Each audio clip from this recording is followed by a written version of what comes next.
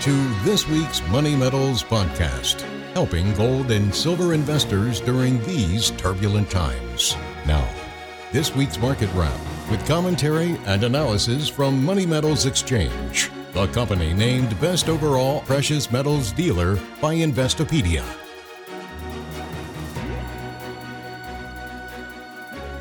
Happy New Year and welcome to this week's Market Wrap podcast. I'm Mike Gleason.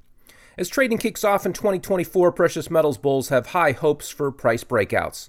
So far in the early goings of the new year, though, gold and silver markets are pulling back. Since Tuesday's open here during this holiday-shortened week, gold prices are off 1.5% to trade at $2,054 per ounce. Silver shows a weekly loss of nearly $1 or 3.7% to come in at $23.24 an ounce. Platinum is down 4.2% to trade at $972. And finally, palladium checks in 8.5% lower, off about $100 for the week at $1,067 per ounce.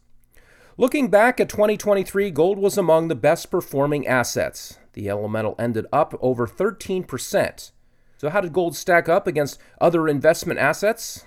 Pretty darn well. According to analysis by the World Gold Council, gold outperformed emerging market stocks, U.S. bonds, the U.S. dollar, global treasuries, and commodities in general. The only asset class that performed better than gold were U.S. stocks and developed market foreign stocks. Gold charted this solid performance despite facing significant headwind of a strong dollar and rising interest rates as the Federal Reserve tightened monetary policy throughout most of 2023. The prospect of the Fed ending its interest rate hiking cycle and potentially cutting rates in 2024 helped gold rally through the last 2 months of the year. The World Gold Council pinpointed 3 factors driving gold's solid performance in 2023: strong central bank demand, robust retail demand, and increased geopolitical risk, especially in the last part of the year. Meanwhile, metals markets are widely expected to get a boost from Fed rate cuts later this year, but the timing and magnitude of monetary easing by the Federal Reserve remains uncertain.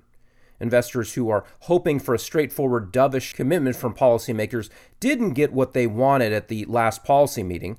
Minutes from the FOMC's December gathering were released on Wednesday. They showed central bankers still weighing their options. Although markets are pricing in multiple rate cuts this year, some officials are concerned that pivoting toward easing too soon could allow inflation to stay elevated above 2%. Officials believed during their December policy meeting that interest rates were likely at or near the peak for the current rate tightening cycle, and almost all participants felt that rates could end 2024 lower given progress on inflation. Now, even though almost all thought that rates could end the year lower, they stressed there's a lot of uncertainty around that. Many said that an easing in financial conditions beyond what was appropriate could make it more difficult for the Fed to reach their 2% goal. And ahead of these minutes, we saw a lot of divergence in opinions from several Fed officials after Fed Chair Powell made that dovish pivot. And we saw evidence of that in these minutes. Specifically, several said that the economy or inflation might evolve in a way that will require them to hold rates at the current level for longer than expected. That was Yahoo Finance reporting. Worries that the Fed could hold rates steady for longer prompted selling in metals as well as in stocks and bonds. For now, the selling is orderly and mild. It's not too surprising from a technical standpoint, considering how steeply markets ran up in the fourth quarter of last year. They were due for a pullback. The question is, once the current spate of selling is over, which asset class will bounce back strongly and which will show relative weakness? At some point, metals markets will decouple from financial markets. A likely catalyst will be the economy turning down and some fear being injected into richly valued equity markets. Fear causes volatility to surge and share prices of vulnerable stocks to sink.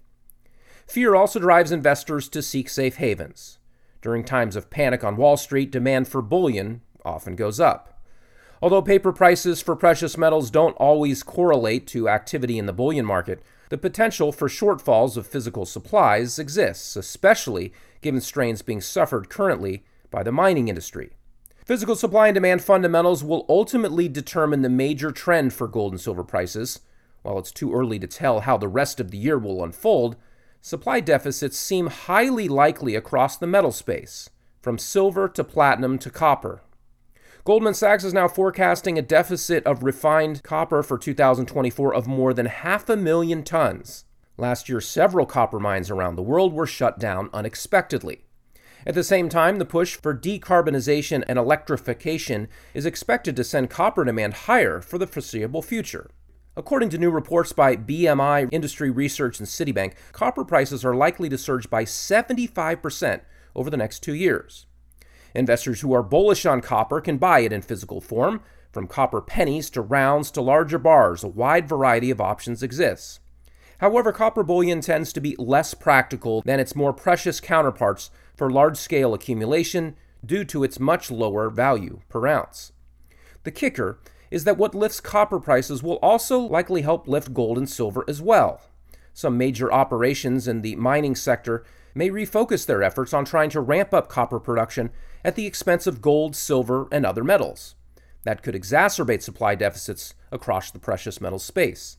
Meanwhile, China is expected to push new stimulus programs to try to revive its economy. China's insatiable appetite for raw materials will surely impact global supply chains.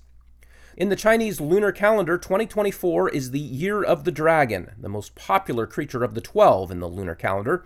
Newly released 2024 coins and rounds commemorating the Year of the Dragon are sure to be hot sellers.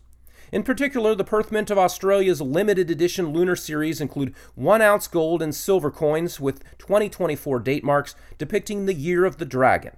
They are minted from 0.9999 pure gold and 0.9999 pure silver. That's 4 nines of fineness.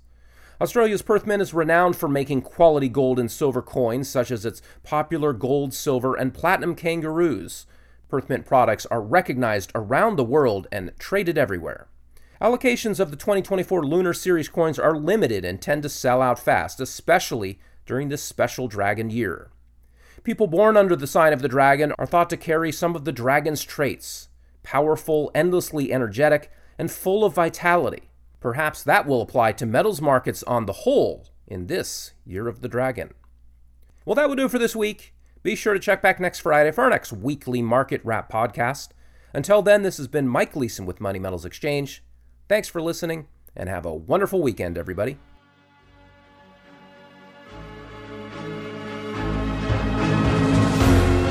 Thank you for joining us for this week's Money Metals podcast. Be sure to come back next week.